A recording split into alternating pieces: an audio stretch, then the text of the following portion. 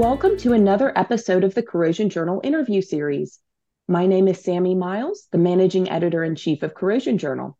Today, I'm excited to continue our editor roundtable discussion from last month.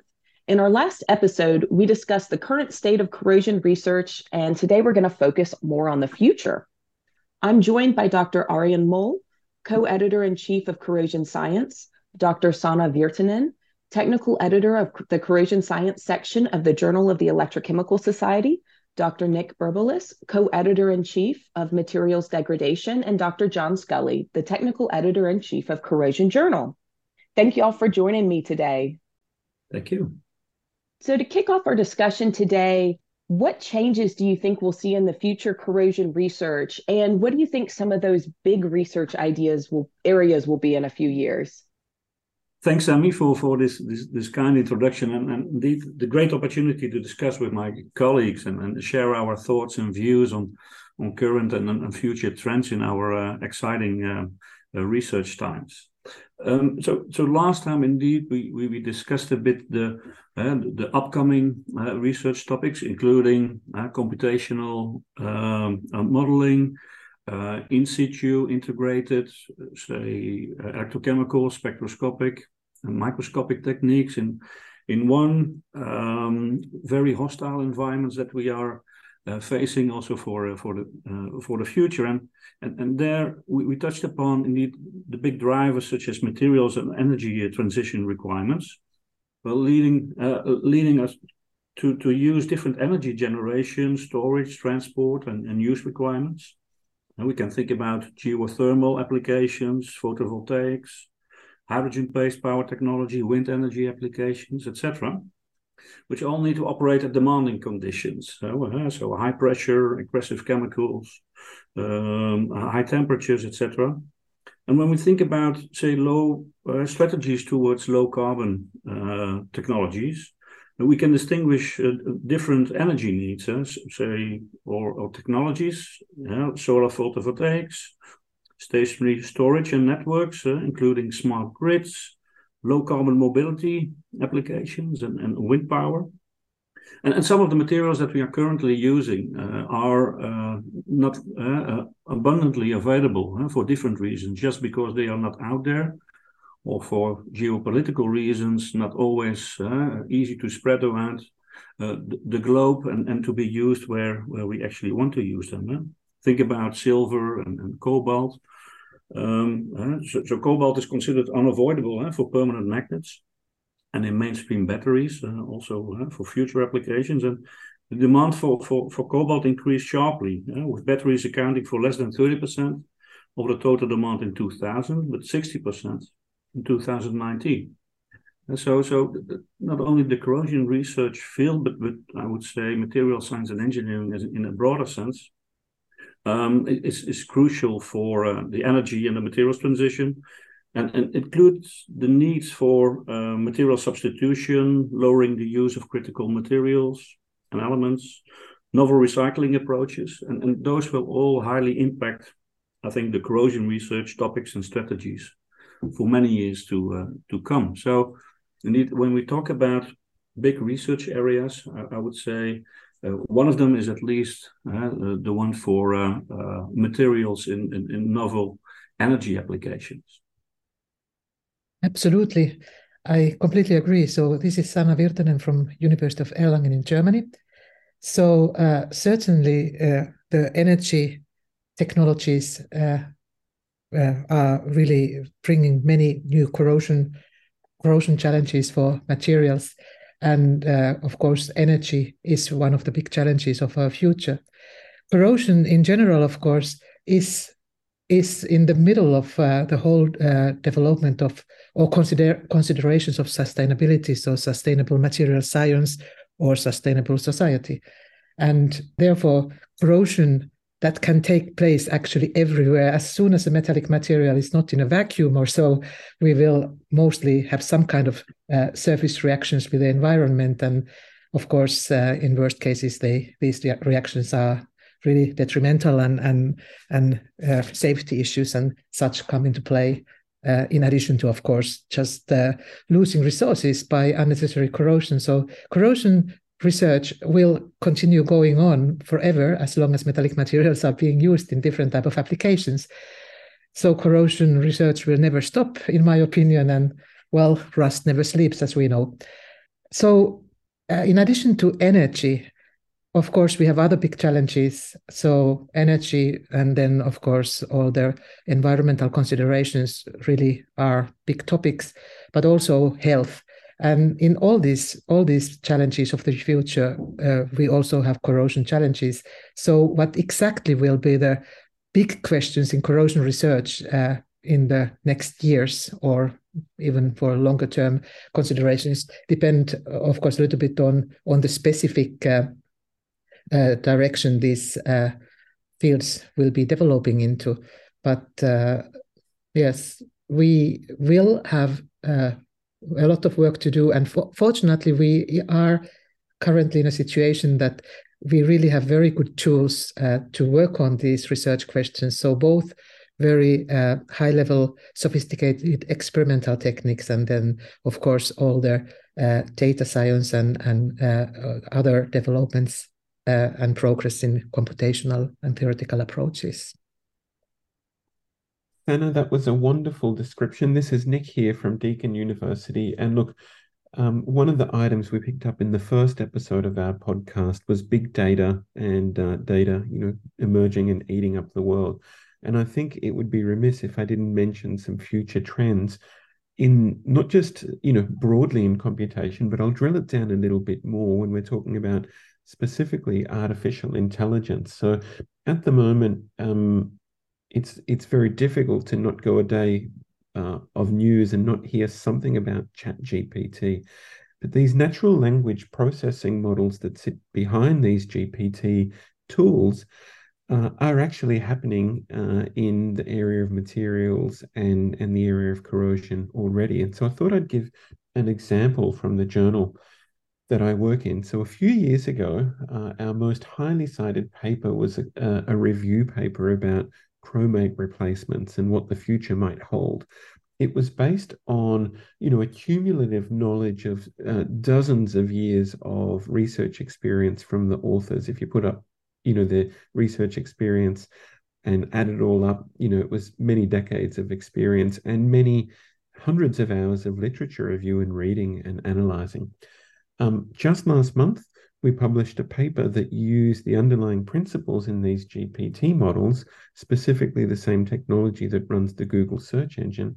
And we asked it the question, what are the best corrosion inhibitors to replace chromates? And it was able to tell us very quickly what was said after dozens of years of research from researchers before. So being able to now ask simple questions and interact with the scientific community in a different way is really important. So I haven't tried this, but one could go to a GPT model and ask it, should I be using aluminium in nitric acid, or should I be using a certain grade of steel for a certain application? You'll get an answer. Now, I know Professor Scully's a real expert in this context and what the pitfalls are. You will get answers. Now, whether or not they're good answers right now, we don't know. We think they're probably not very good answers, but things are moving very quickly. And I think, it's a bit like this sort of Moore's law. So whatever GPT models tell you now, in about a year, they'll be probably 10 times better. In 5 years, they'll be 100 times better, right? And then we're really talking. And so, I also want to give another example, because an area that's emerging, and you can see it at these AMP conferences as well, is the use of smart detection tools. So things like computer vision, where through images, be it from cameras or videos or drones, you can do an automatic corrosion assessment as a visual expert would do. So using trained computer vision models to actually see corrosion without a human, and in some cases to be able to assess it. So things like crack lengths, crack widths, and so forth. And what's really interesting is those are completely different things to what we were doing before. And it sort of brings the research and practical and applied nexus a little bit closer, because we're seeing trends that relate to technology that's only sort of one sort of arm's length displaced from field deployment. And so that is also, bridging a little bit of a gap there. But look, I could talk about this forever. I think it's probably cognizant, though, to say that even though we have a lot of big data and a lot of things that we could be doing, there's plenty of pitfalls that we'll need to cover as a community. And I think we probably don't even have enough time in this podcast to do that. If I had one wish, to perhaps have avoided these pitfalls, and we can't change history, is if we had a time machine and could go back 100 years and had asked everyone to give their corrosion results in, standard units in terms of molarity of electrolytes, units in which they reported corrosion rates and so forth, in which case the data that we actually have access to would be much more meaningful. But in some areas, even though we have access to data, we are starting from a standing start, because the way in which the data is prepared and the way we can access it isn't really what we need to build sophisticated models. So a lot of care still needs to be taken as we evolve into this sort of digital era. Hello, everybody. This is John Scully, and I'm the technical editor-in-chief of Corrosion Journal and a professor of material science and engineering at University of Virginia.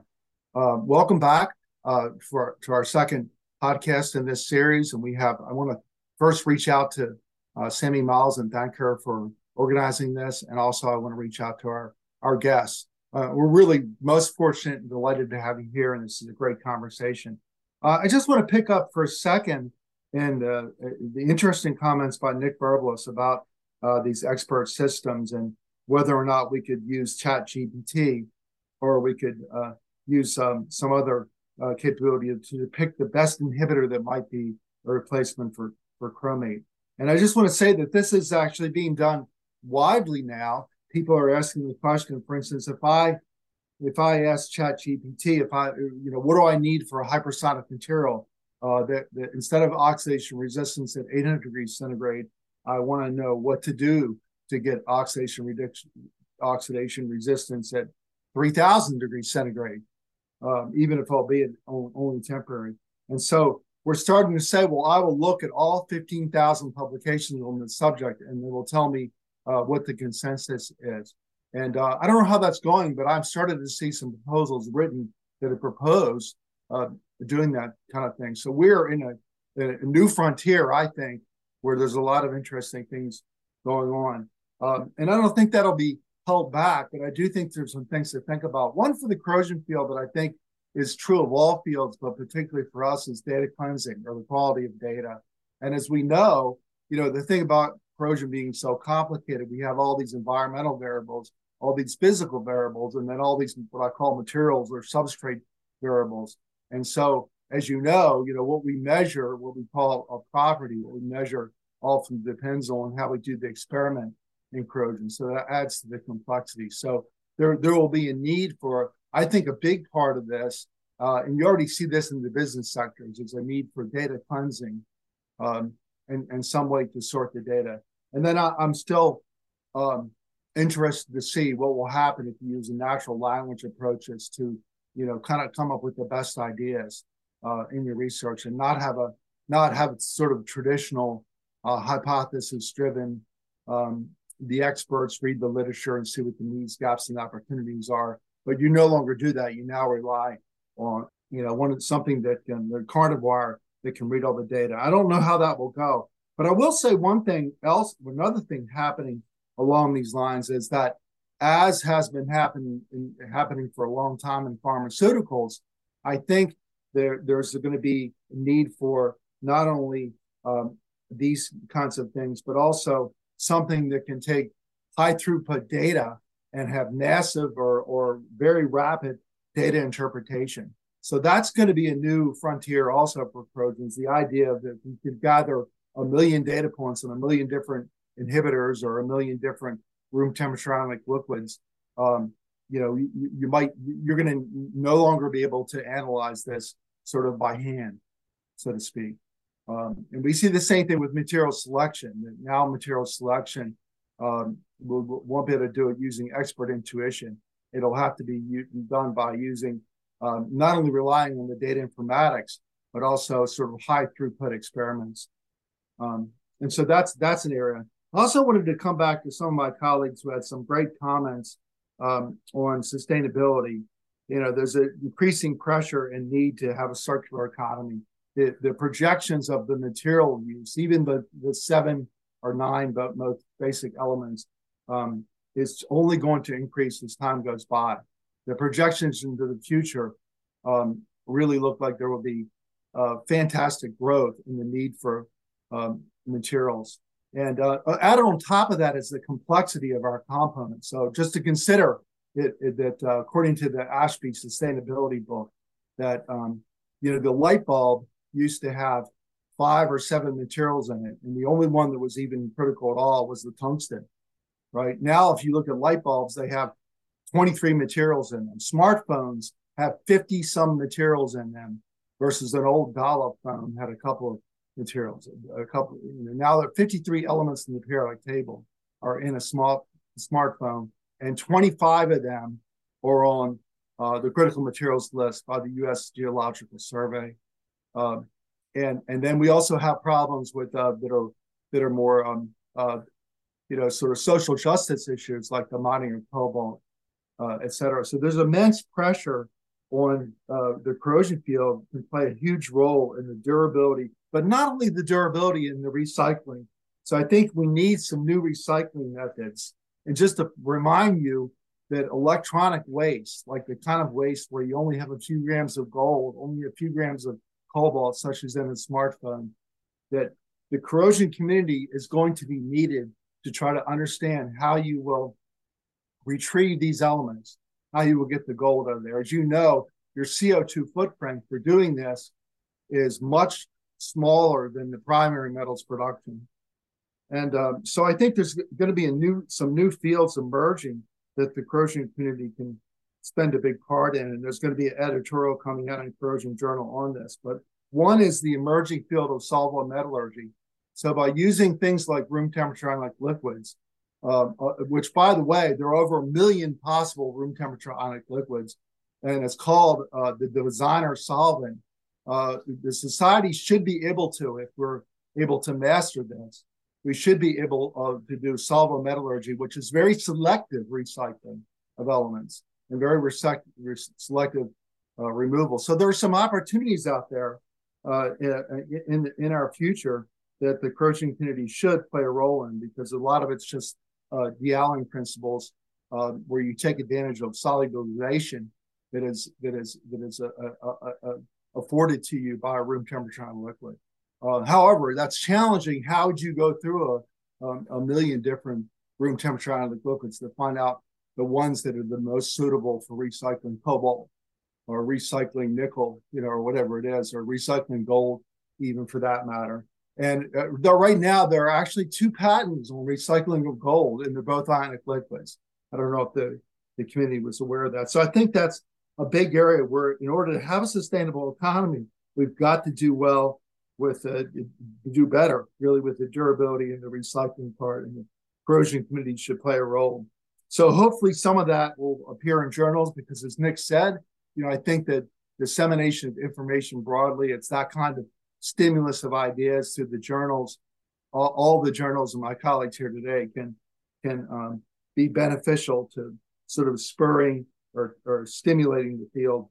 I'd also mentioned that a couple of other things are going on. That there's the cyber physical world. People talk a lot about cybersecurity, and that certainly is worthy. But there's some sort of the smart city concept is going to happen, and the question is whether or not water supply, for instance, is a part of the smart material monitoring.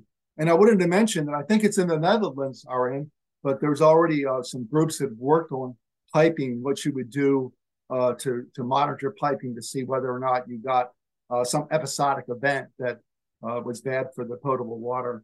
And so that's already been done. And then lastly, I'd like to say that there's always going to be new materials. There will be a new frontier for materials, and probably 5 to 10 years from now, it'll be different than the last one was. But I think there's a big opportunity for corrosion, not just to be an afterthought, but not just to be expert intuition, but I think there's enough data and enough science and enough rigor to what we do. And you see it in all the journals every day. There's enough rigor to be able to be on the ground floor of integrated computational materials design. So corrosion should no longer be on the sideline, but should be an integral part from day one in the design of materials. And so thank you for this great discussion, and I think I'll stop there. Those were great points from everyone. I want to kind of go in, circle back to something that a few of y'all mentioned about kind of the challenges that we may face in the future. And some of what y'all were saying also made me think of the different pitfalls that we could fall into as we move forward with research. Do any of y'all have any comments on, what some of the other challenges that y'all haven't mentioned yet that may be on the horizon that people might want to try to plan ahead if they can? Not that we can all plan the future, but maybe indeed.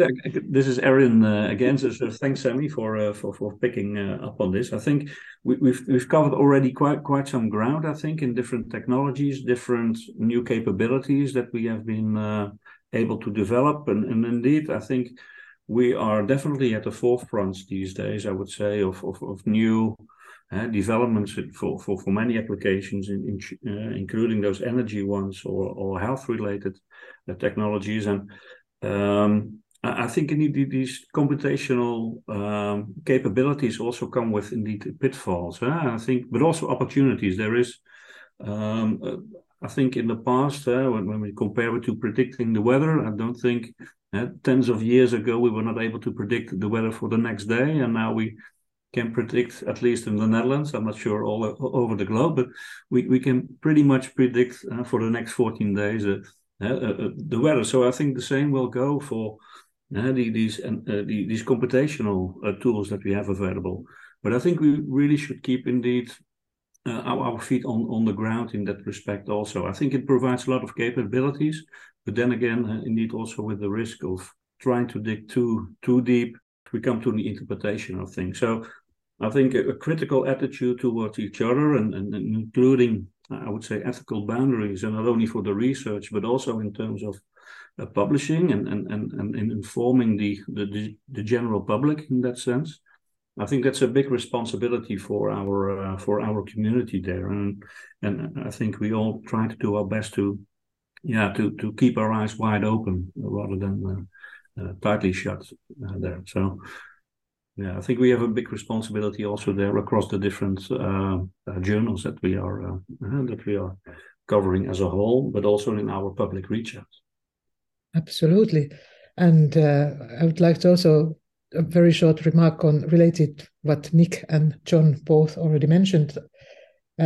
So I found the example that Nick mentioned about asking ChatGPT this question and getting actually more or less the right conclusion. It's great, and I'm actually I'm a little bit I'm absolute no expert in these kind of systems, and quite originally I had a little bit like a rejective attitude. I thought that it's simply a little bit dangerous because I didn't really know how these things are going.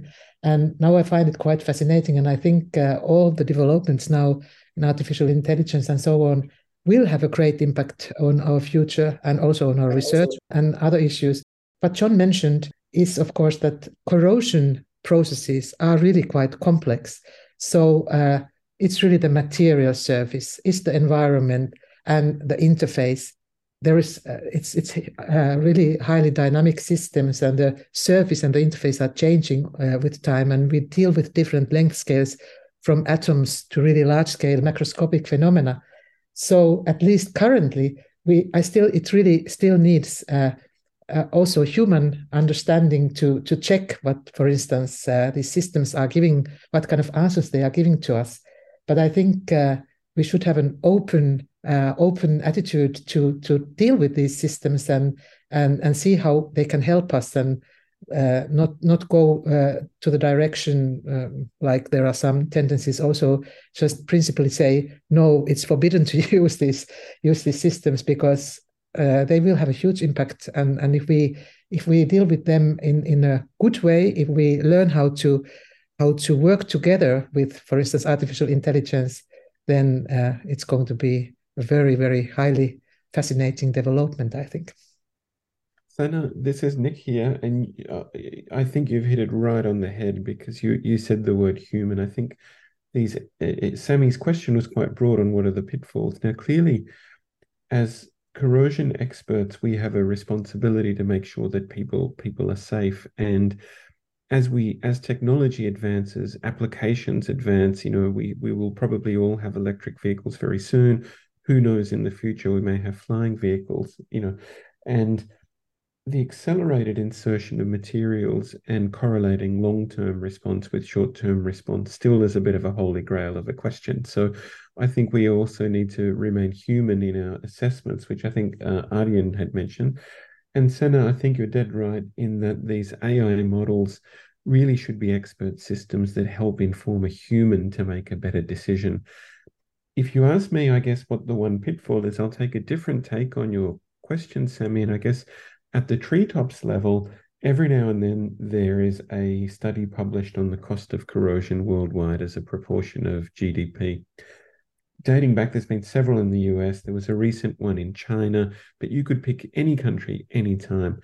And one thing that keeps me up, I think it probably keeps all of us up, is that the cost of corrosion as a portion of GDP is actually not dropping. It's been for the last nearly 50 years the same amount of the GDP, which means we still need to educate people. We still need to train people, and we still need to recover these, avoidable losses. So I guess education is also an important part of what we need to do, because that cost is not going down, and we continue as a community to often make the same mistakes and the same mistakes. So I think a big pitfall would be continuing to not educate people in corrosion more and more and more. And that's an enduring mission, which I think AMP was set up to achieve, and we still need to do more.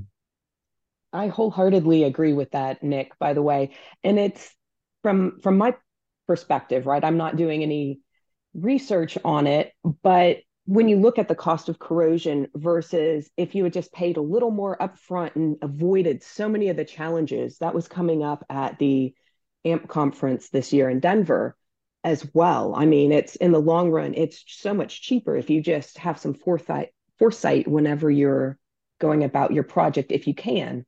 But I do think that education is a huge element. Dr. Scully, did you have any comments on some of the challenges?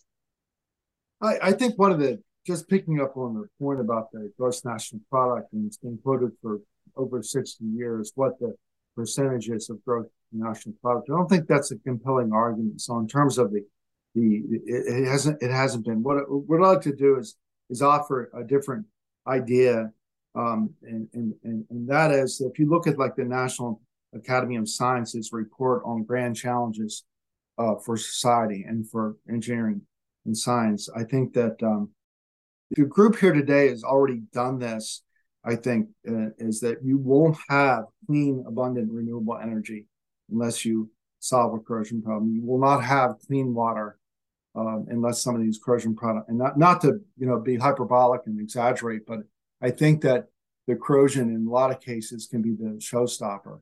And in terms of what I can see on some of the Gen 4 nuclear reactors that we talked about in the last podcast, and not this time. If you go back to that, I think some of the materials issues are quite concerning. The basic fission part of it has been worked out, and the fact that there are huge advantages. They don't operate under pressure.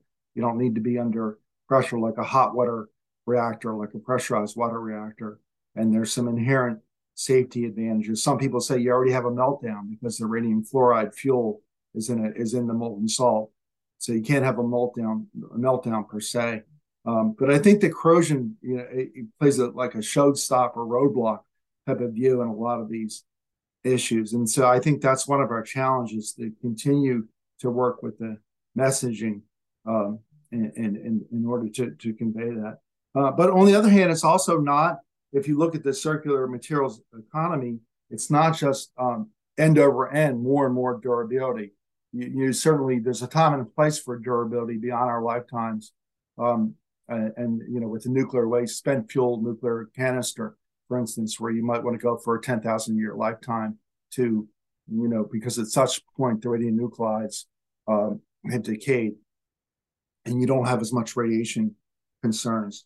But durability really needs to be tuned to the lifetime of a device, and that's, I think, the point made in sustainability books that you see, coming out, such as Mike Ashby's book on sustainability. And what needs to be done is durability needs to be, sort of the right sense of durability. Like, for instance, take a smartphone.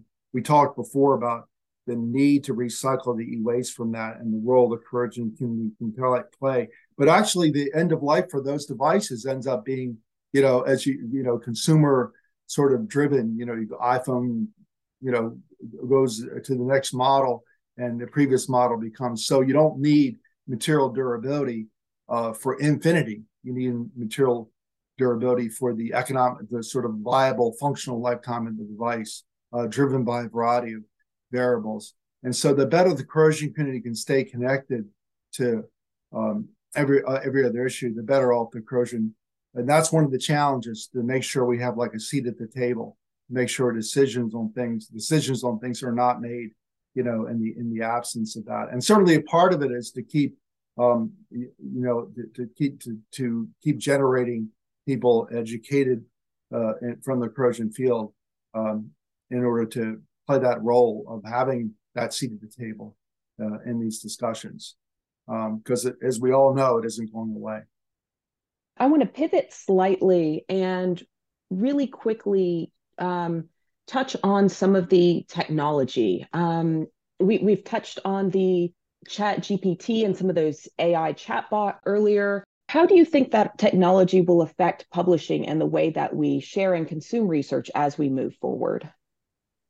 Yeah, I think that's an excellent point of discussion, Sammy.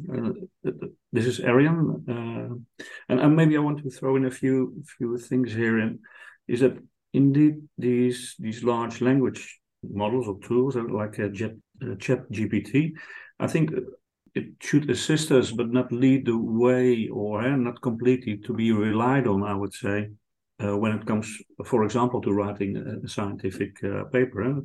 Because it will help, but what it will not do really is to do some critical thinking or critical analysis and interpretation of data with a human eye to it. So I think they are very helpful, and indeed, and they are the way forward, and we should use them in many ways, I would say. But I don't think that we can do without the nuance that a human writer, for example, for a scientific paper crafting does, and well, they may struggle to generate text that is resonant or deeply insightful. So I think it will not lead the way, in a sense that ultimately we still would need the unique capabilities of human writers and input and make them irreplaceable in many contexts. I mean, the scientists that we are in the lead of writing scientific papers. So also as an entity, tools like Chat GPT cannot take on the responsibility and be accountable for anything that we do in our studies and that we publish and put out in the open to colleague scientists, and in particular also to the society as a whole. Given that, and what was very well mentioned by my colleagues here, all by Nick, by Sana, and by John, indeed, that the complexity of the world that we are trying to understand and describe in terms of corrosion, understanding of corrosion and its protection, is so overly complex these days that as a scientific community, we even have difficulty to grasp the complexity of it all, let alone, I would say, the society around us, without the specific knowledge that we have. So I think both in our scientific communications as well as the outreach to the public, we have a big task to fulfill. And indeed, Nick mentioned it very, very nicely. I think our role in education is something that our responsibility there will not decrease, but mostly increase. So topics like reflective engineering for material scientists in a broader sense, I think will be very important. So the constant awareness that tools that say computational modeling capabilities and indeed ChatGPT alike and the like are helpful, but hopefully not take away our responsibilities as humans as well as scientists. So I think that is something that I would like to stress.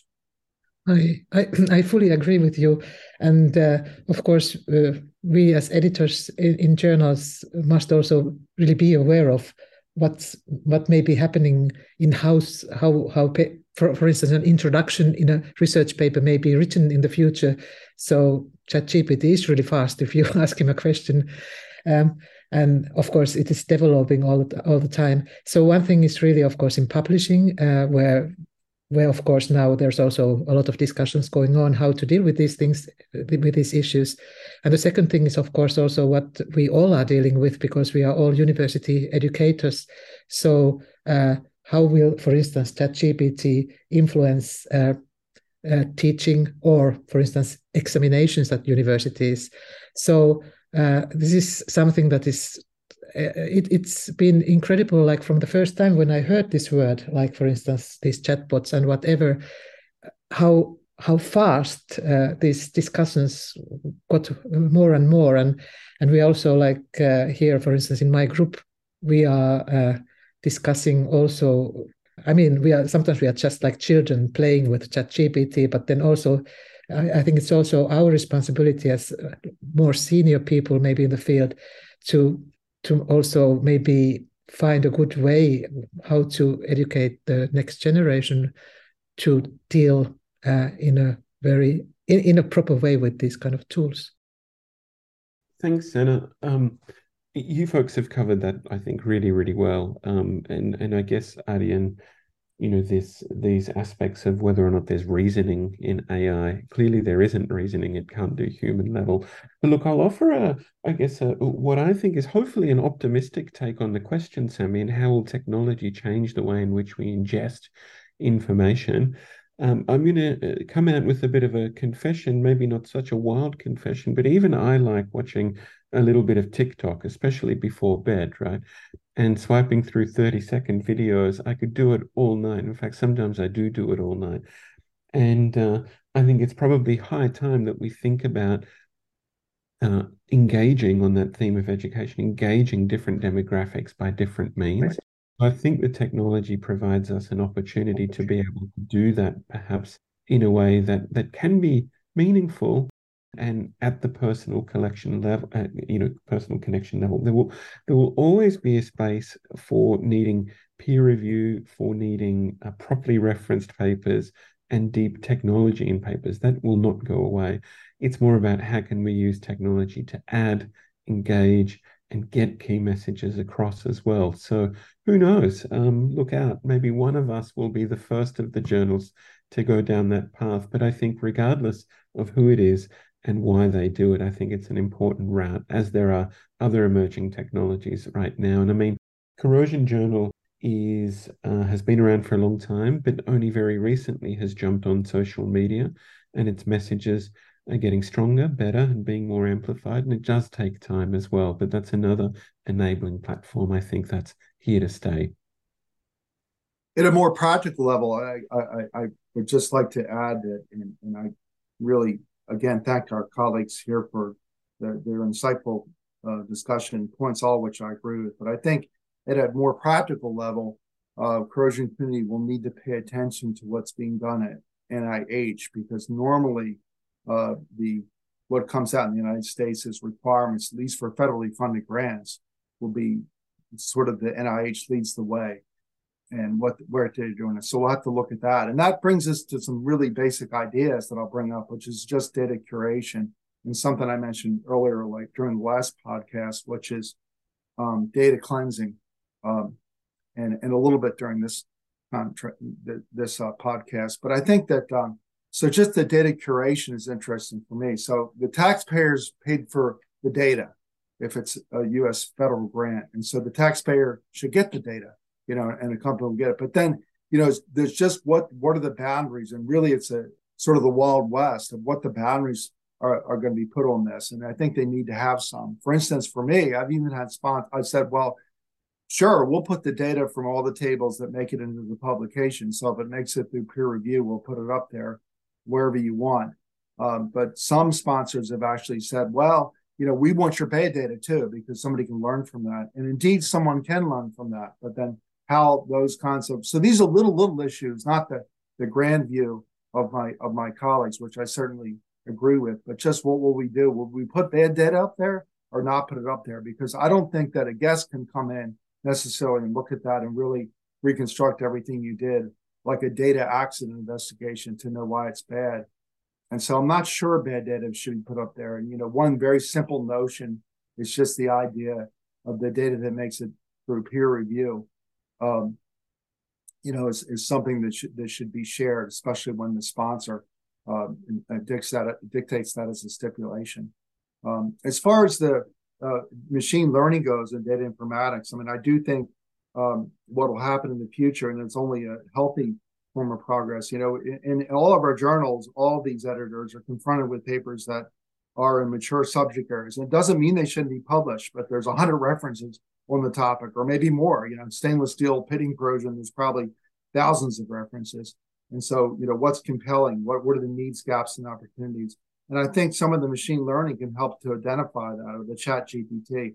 However, it should probably be cited properly. So, one should know when they read the paper that somehow that this condensation of condensed version of what the critical needs, gaps, and opportunities are came from, asking chat GPT, or, this comes from these 100 references that I cite here. And there needs to be, this is all very boring stuff, but I think there needs to be some protocol to this. Otherwise, I think it gets out of hand very quickly. But I do think that this sort of data informatics can be healthy if used properly, that it can identify what experiments you can do. If you're seeing some relationship, remember, there's no science in this, as Nick has pointed out. You're basically, it's taking the data that's available. In fact, I think an interesting experiment would be to take out parts of the database that it relies upon. And so these natural language tools, if you take the data out, what conclusion would they get about chromate replacement inhibitor if you were to do this or that, or to the data? If you take out the data from a certain region of the world, or if you take out data from a certain time period, how does that change the result? And so we should all be cognizant of those things. And students, the future engineers, at least at UVA, it looks like they'll all have data science type classes in their curriculum, which is something I cannot say for my generation. But it can be very healthy, because if you say, well, okay, we see these 4 relationships, so maybe you should do your experimental design to see why we see these four relationships. And as Arian said much earlier in the conversation, it could just be that the correlation is not cause. For instance, what happens on a sunny day is not cause. So it can be very useful, but I think with a little bit of control and a little bit of a protocol, like publication committees that run journals have, can probably keep this from getting out of control very readily. Maybe I'm too optimistic about that. So if people want to get in touch with you later, what is the best way for them to reach you? Well, ideally, I would like to meet all of you in person. So this is Arian Moll. Indeed, I hope we can meet up in a live fashion at a conference or whatever sort of meeting. But else, please drop me an email, and I hope to respond to you at my earliest convenience. So feel welcome. Yes, also from my side, I'm always happy to discuss corrosion issues. So if you meet me, you can come and we can discuss.